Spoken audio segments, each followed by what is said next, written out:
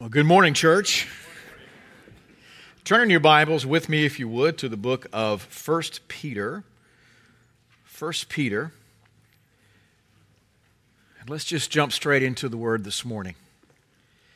1 Peter chapter 4, beginning in verse 12.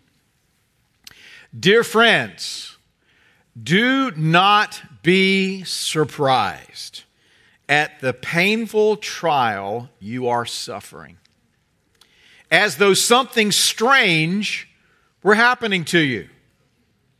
But rejoice that you participate in the sufferings of Christ, so that you may be overjoyed when His glory is revealed. If you're insulted because of the name of Christ, you're blessed, for the Spirit of glory of God rests on you. If you suffer, it should not be as a murderer or thief or any other kind of criminal, or even as a meddler. However, if you suffer as a Christian, okay, let that just soak in for just a second. If you suffer as a Christian, don't be ashamed, but praise God that you bear that name. For it's time for judgment to begin with the family of God, and it begins with us. What will the outcome be for those who do not obey the gospel of God? And if it is hard for the righteous to be saved, what will become of the ungodly and the sinner? So then, those who suffer according to God's will should commit themselves to their faithful Creator and continue to do good. Now, that's a passage of Scripture that I would prefer not be in the Bible. And we love our Bible. We know that it is the 100% inscripturated, inspired Word of God Himself. If the cover says genuine leather, an animal died for it. Let me tell you, we believe in what this word says. But there's certain passages, there's certain even entire books of this Bible I personally wish simply were not there. And this passage, it's knotty. It's difficult. Words like suffering according to God's will. Oh my. And one of the greatest myths, theological errors, and I would say even heresies in the church today is that of the issue of the believer and hardship. We've been extensively instructed in how to prosper well, but most of us have been woefully under-instructed in how to suffer well. And let me say to you that both components of both blessing and suffering are normative components of the Christian experience. They are a part of this life. And for those that would somehow say that you can have all of one and completely avoid another, have to overlook a lot of the Bible to get to that conclusion. Paul, in writing, he said, I have not hesitated to proclaim to you the whole counsel of God. And this morning, I want to help proclaim that whole counsel of both of these experiences as being part of that experience. Paul writes to Timothy about enduring hardship as a soldier. He goes on and he uses two other analogies as that of an athlete, that of a farmer, and all three of these professions, if you wish, all entail hardship, discipline, stuff that we would rather not have any part of. That's why we love sitting on the couch on a Sunday afternoon. Oh yes, hit him harder. Because we're not the ones in the chiropractor on the next morning. And yet, Paul is writing something very important to his charge here. And we see extremes of both thought and theology and practice about this. One extreme is that somehow that all hardship is consequential. Everything that you experience in life, if you'll just modify your behavior, then all of the hardship will go away. You've heard part of that. Or if you're a good charismatic Pentecostal, everything that is uncomfortable is the devil. Come on. I rebuke thee, I bind that loose and bind on them, stand on your head in Jesus' name. I mean, we got our Pentecost down. So we just blame the devil. Then we've got the answer where you just need more faith. It's not just faith, it's faith. Got to get some Tulsa on that. You need more faith. That somehow that can become an antidote that we can just kind of spray it around like bug spray and nothing will get to us. How many of you know that's a bit problematic? Somebody says to me, brother, you need more faith. You just go. Because faith is not something I can just work up. Faith is a gift from God. He has to impart it to me in the moment that I need it. But suffering according to God's will? What does that look like? My goodness. And I know some great folks doing all the right things, checking the list, checking the boxes on their righteous list. Check, check, check. They're doing everything right, yet still are in the midst of hardship in their life. What is the deal? We sing the songs about victory. We sing the songs about what this cross has overcome, who this Jesus is, and yet, here we are. How do we reconcile all of this? Turning to the book of Daniel. And I'm going to blow through 3 chapters of Daniel in about 15 minutes, so strap on. Chapter 1 of Daniel, I call this forwarded to Babylon. And we find that Nebuchadnezzar has come, he's besieged Jerusalem, he's taken off some spoils. But the primary thing that he's after is the best youth of that particular culture. And let me say this before I forget it, because I'm old and I forget a lot, is that the spoils of any nation are always the next generation. That's the true spoils of a nation. It's the coming generation. And it says he took some of the finest young men.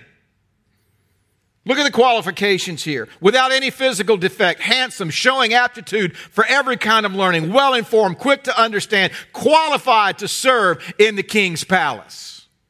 I mean, these are the D1 picks right here. These are the kids going to Ivy League schools on scholarship. These are the best of the best of the best that have now been conscripted. They have been forwarded out of everything that they've known. Their culture, their families, even their language, even their names are about to be radically changed. And yet these men were set apart to Babylon.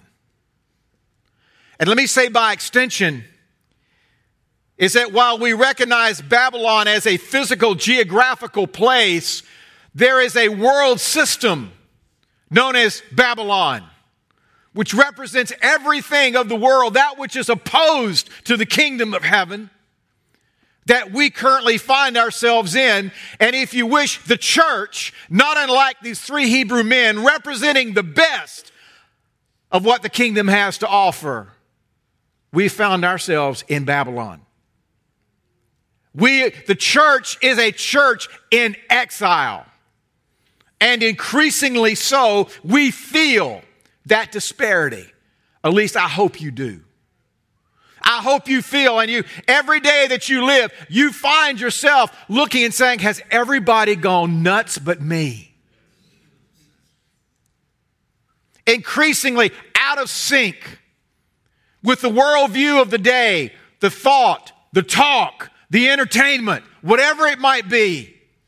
Very much like these 4 Hebrew kids that came out, Daniel, Shadrach, Meshach, and Abednego. These 4 Hebrew boys, men that came out, found themselves in a very foreign place. And yet, they were there for something. To represent who God was to not only this ungodly king and kingdom, but to everyone that would experience what was about to happen. And let me say this to you. It's that the greatest testimony of the church is not so much what it does as the distinctiveness of who it is and to whom it belongs. Very important we understand that. Because many times we see the church as something that we do. Let me say, first and foremost, the church is someone that you are. You were chosen, the Bible says. We were grafted into this family. And not because we made a good decision on a Sunday some years ago, but because God decided. And the church represents something of the kingdom on the earth today.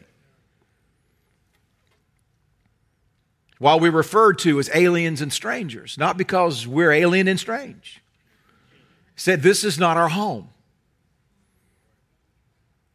And I trust that every day, and not just because I'm older than most of you and I'm getting closer.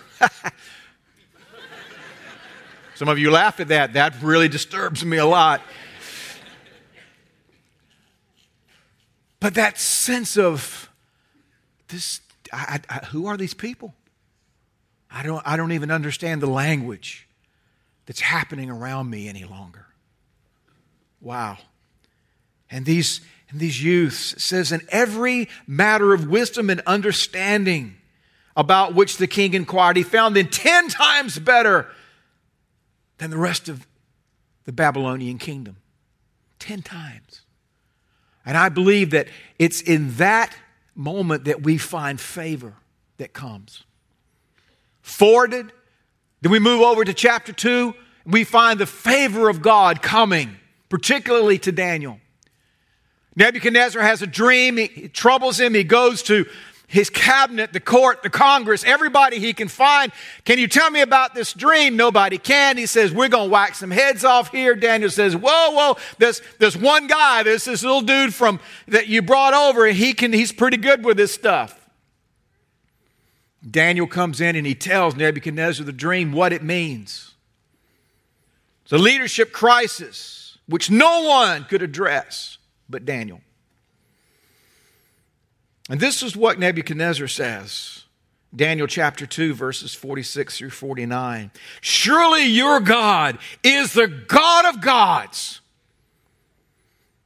I mean, here's the most powerful leader on the planet in that moment giving this testimony. Your God is the God of gods and the Lord of kings and a revealer of mysteries.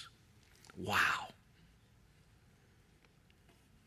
Saints, this is the type of access and favor that God intends for you and me. Listen to me. I've had the privilege on different occasions, literally around the world, to be able to have found myself with government leaders, figuring out how to reveal mysteries, how to quote, speak a word from heaven into certain situations. And it's an amazing process to watch, but it's not about me. It's about prophecy always draws people closer to God. This is what's happening here. And it says, and then Daniel requested the king do some things for his friends, and it says that they were placed as administrators over Babylon. But it's amazing, though, how quickly things can change. We move over to the 3rd chapter, and we find that this narcissistic leader, this king, He's created a monument to himself, 90 feet tall, 9 feet wide, and he's hired a worship team, a PR department. He said, every time you hear the band crank up, when you hear this song, everybody hit the dirt. Worship this image. And some folk that had been a little bit jealous of watching these dang foreigners come in here. And to find the access now to the very king of the entire kingdom. They begin to bring accusation against these young men. They find themselves in front of Nebuchadnezzar. And he inquires, is it true? So yeah, it's true. Furious with rage, it says. Now all of a sudden now we've gone from favor. You're amazing. He's a God of gods and a God of kings, and you're incredible that you can access this God and this information. And now we've gone from favor to fury. Then Shadrach, Meshach, and Abednego replied to the king. Now imagine this. We don't need to defend ourselves before you in this matter. In other words, I ain't talking to you about this. A little bit like Jesus in front of Pilate. Whatever you say. Jesus knowing that at any moment he could have done this. We don't need to defend ourselves. If we're thrown into your furnace, the God we serve is able to save. But even if he doesn't, we want to let you know something, friend. We will not serve your gods or worship the image of gold you have set up. Let me tell you, this is manly. Stupid, but manly. Because here's the most powerful person. We've got a furnace over here, so he orders it cranked up. So that these three men can be thrown into this fire. It was so hot. It says that even the handlers that were about to approach it, they were killed. And Shadrach, Meshach, and Abednego find themselves in this furnace. And Nebuchadnezzar is there to witness the display of his brutality. So one problem, the numbers aren't right. 1, 2, 3, 4. Where's the other dude come from? As a matter of fact, he's not just a dude. He looks like, wow, one of the gods. And so Meshach, they're walking around. They're just saying, cool. And Nebuchadnezzar's suitably freaked out at this moment. Hey, why aren't you dead? You zombies? Come out of there. So these three Hebrew boys walk out. Now remember, they've been thrown in fully clothed. Fairly hot fire. Clothes tend to combust pretty quick. And they walk out. They're looking good. No smell of fire. Nothing singed at all on them. They're not even sweating. Nebuchadnezzar's like, whoa! This is too weird. You see, these young men were willing to lay aside their relevance in that moment. Their conformity to the norm that was being foisted upon them. And it's interesting, it was in the context of worship that caused this particular conflict. Stay with me on that. And yet, one of the greatest tragedies of the contemporary church is conformity to the world under the guise of relevance. Wrongly confiscated and complicated its mission to the world, thinking that it's conformity to it, whereas, we've got to use their methodology, we've got to use their technology, we've got to use their sound, we've got to use their marketing, we've got to use whatever, because if we're going to reach them, we've got to speak their language. Uh-oh. I read this article this week, a very cranky article. So I'll quote it and then step off so you don't get mad at me. Relevance is required that we lay down our mantle as a prophetic people who boldly preach soul-piercing truth in favor of the methods of a salesman. The result is innumerable people being added to an ever-increasing lukewarm stew. Relevance has neutered the church and has drained it of its power. See, the real question has always been, does the church look like the world, or is the world looking more like the church? James 4 talks about friendship with the world being hatred toward God. Wow. And these young men are thrown into that fire. And coming out, Nebuchadnezzar, once again, he says, wow. Wow. He says, I decree that the people of any nation or language who say anything against the God of Shadrach, Meshach, and Abednego basically be whacked up, their houses be turned into places of rubble. For no other God can save in this way. And then he promoted those boys again. But let me say this. As righteous as these young men were, as trained, as excellent as they were, it did not save them from the furnace. It did not protect them from that moment of conflict. And at any given time, we're going to find ourselves in one of three places. And it begs three questions for us as well. One, are we trying to live our lives to avoid the furnace? Secondly, once we're in the fire, how do we respond? And then lastly, once out, what got produced in us? What do we have to say about it? The first question is, are we trying to avoid it? And we've heard quite a bit of emphasis throughout the body of Christ about do this and get this and, kind of cause and effect and sowing and reaping. And these are very biblical principles. Don't get me wrong. But the reality is you cannot avoid the fire of the dealings of God. Sorry to be the one to tell you. But actually, I wasn't the first. Peter did a pretty good job. In 1 Peter 1, 3 through 7, it says, in this you greatly rejoice that though for a while, you may have had to suffer grief in all kinds of trials. These have come so that your faith of greater worth than gold, which perishes even though refined by fire, may be proved genuine. Wow. You can't live your life in such a ordered way to avoid the fire of the dealings of God. Consider Job for a moment.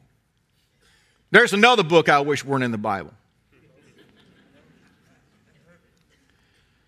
I mean, here's God's testimony about Job. Not one of Job's friends, not Job's mama or daddy. This is God's testimony about the man. Job 1. Have you considered my servant Job? There is no one on earth like him. He is blameless and upright, a man who fears God and shuns evil. Thank you. And then 40 some odd chapters of God messing with him. I mean, breaking a brother down. Health, resource, family, anything that could be touched, he touched it. And yet God's testimony about Job is, he's the model. Wow. You see, what was lacking in Job was a true understanding of who God really was. You see, you don't really know God until you've been in the fire with him. Sorry. And Job had a completely misread who God was. I had an encounter with someone recently and they said to me, I know everything I know about God. This is not what God would do. And I thought, ooh. And I felt the fire in the furnace go up. Don't kid yourself. This whole experience and this blink of an eye we call life is about the revelation of God making himself better known to you. And don't think God won't use everything at his disposal to do it.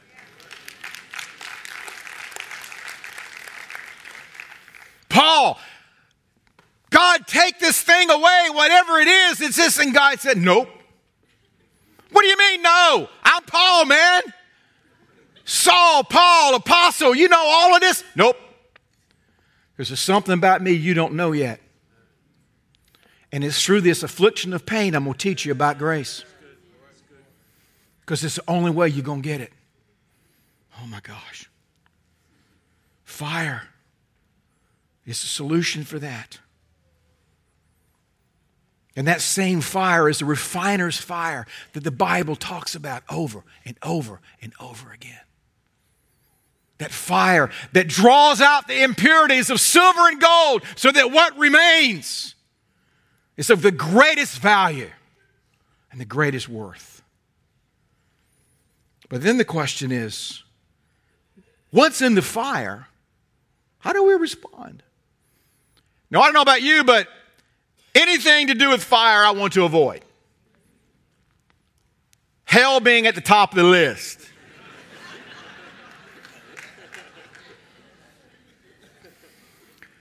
But whether it's eternal or whether it's temporal, I hear the word fire and I'm like, seriously, don't want any part of it. And so the question for us is, once we're there, what do we do? Because someone said once, if you're in the middle of hell, don't stop. Keep moving.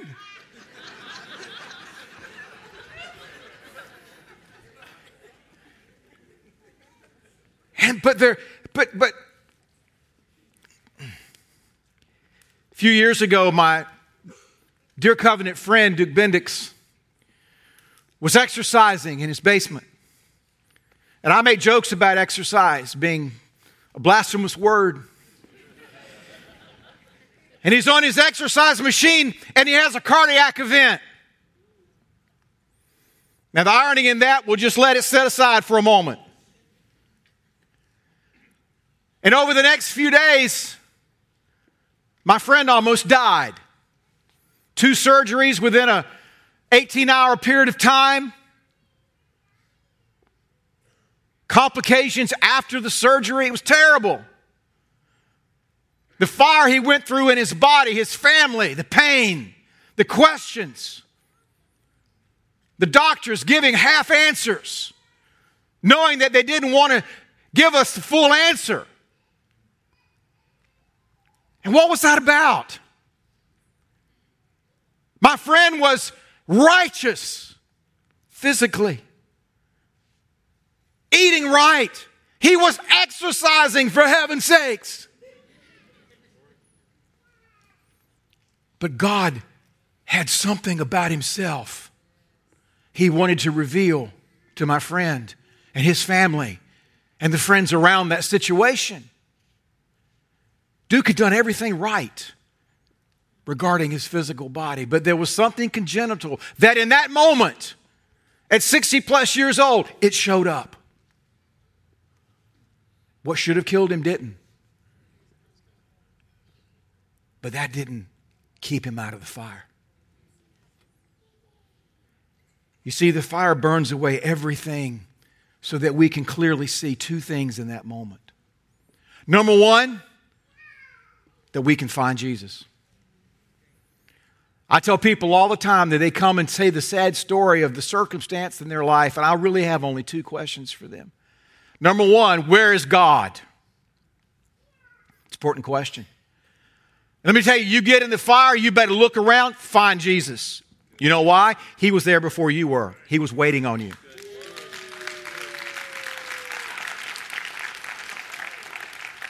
He doesn't just show up with a 911 call when you get in pain. He was always there. Because this was an ordained moment, an ordered moment for Jesus to show you something about himself you would never have gotten otherwise. The second is to look around and see who's in here with me. Nebuchadnezzar didn't send those boys in one at a time. They were in fellowship. Come on. Hey, what do you think about this? Cool. Can you imagine the testimony and the story these boys had afterwards? Remember when?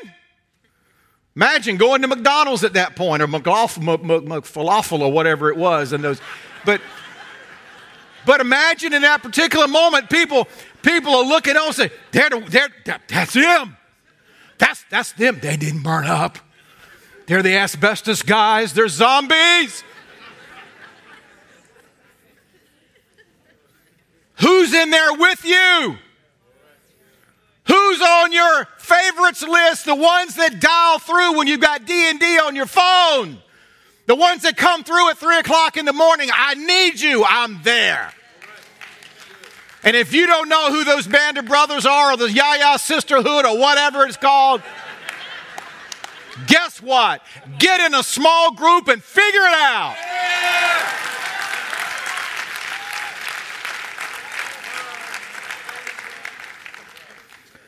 And then you stay in that fire until you're fully cooked. You know, you go to a restaurant, you know what it says right there? It says, consuming what? Raw or uncooked foods might be dangerous. Let me just tell you, some dangerous Christians running around because they're half-baked.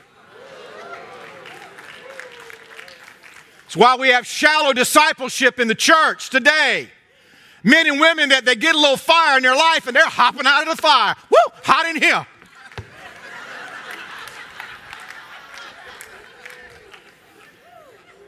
My mother used to bake. She'd pull something out of the oven. She'd stick something down in it to figure she ain't done. Know what she did? She shoved it back in the oven. And let me tell you something. You can try to jump out prematurely. God will shove you back in later. And it's a whole lot easier to get cooked the first time than the second time. And listen to me. It's heat that tempers steel. It makes it strong. Stephen and Elise Law. Stephen is our young adults pastor here. And they got a testimony. They got a report back from their OB saying there's serious problems with your unborn child. As a matter of fact, we're not sure she'll even survive the birth. And if she does, she's going to have severe challenges throughout her entire life. And this couple, we watched them go through that furnace. I don't know of a furnace quite like a bad report of what's inside a womb. And they stood and prayed. And Willow was born. She's defied every diagnosis.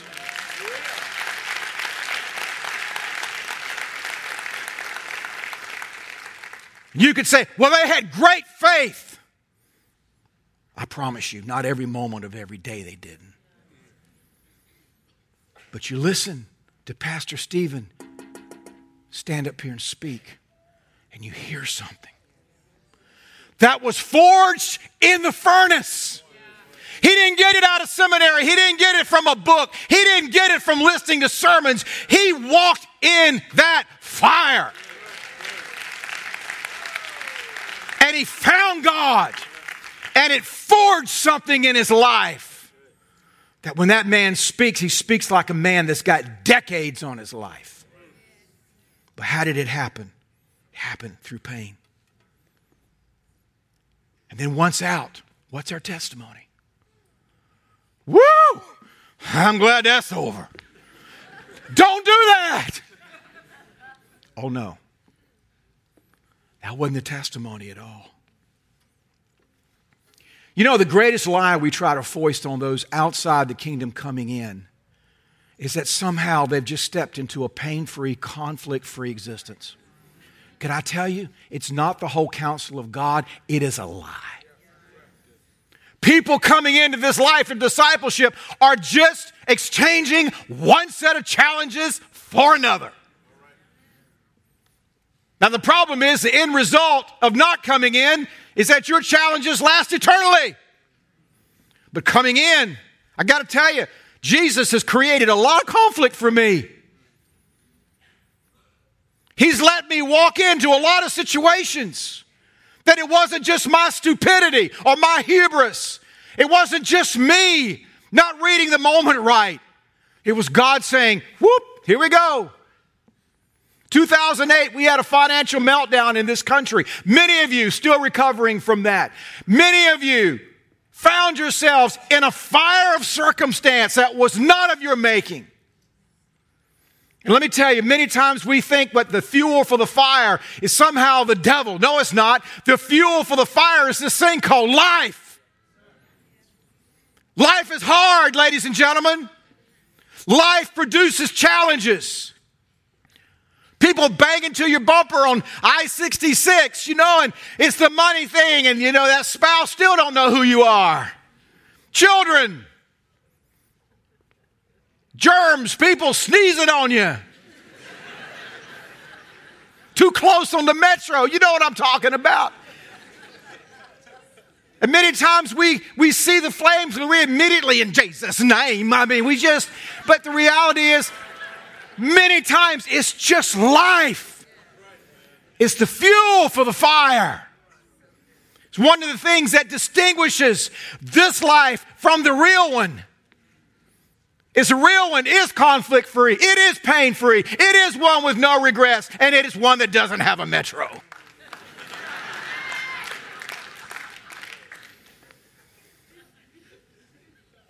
And our testimony to the world is not pain-free.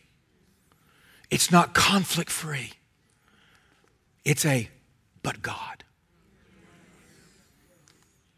But God. Years ago, and I'm closing. That's a preacher lie. But we used to have a moment where we would get down to the altar and we would yell, fire! But it wasn't fire. It was F-I-Y-A-H. Fire! It's kind of the battle cry for revival. Fire! And we'd pray for people, hoping for some kind of courtesy drop or some kind of wiggle or something. Fire! And we use it as a euphemism for revival. Let me just tell you, be careful what you pray for. God says, you want some fire? You really want some fire? You really want a greater experience with me? Meet me in the furnace. Be careful what you pray for. You might get it. Fire.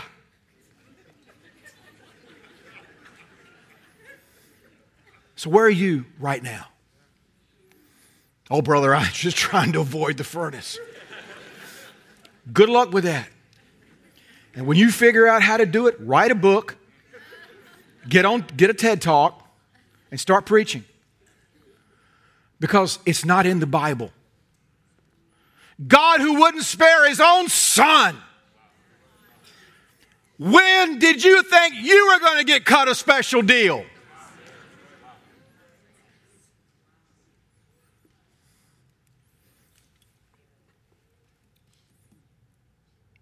Why? Oh God, why? Why? It's always the wrong question. Because invariably right behind it is the accusation of, if you love me, then. Happens all the time. And God is saying, you don't understand. It's the same way when your mom or daddy were wearing your backsides out. I'm doing this because I love you.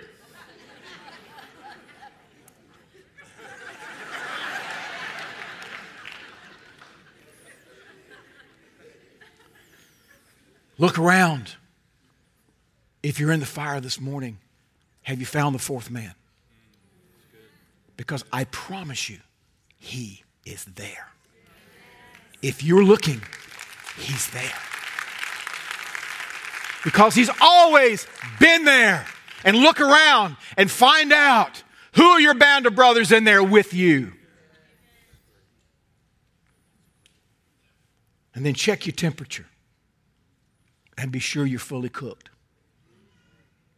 That you're really done. 1 Peter talks about that we're being built into a spiritual house, which means that each one of us brings a brick. But you know, the part of making a brick buildable is cooking it. And you realize that a half-baked brick can't support the weight of that which is about to be built around it and upon it. And you see men and women, and constantly, they don't fit in a building. Well, I just don't fit in that church. This is my 10th church this year. I just haven't found a place for my special brick. Or you're a brickhead. Let me tell you, perhaps the issue is why you haven't been built with is that your brick hasn't been fully cooked yet. And the weight that God intends for you to bear to be placed into a building of His ordination, some of you need to be refired.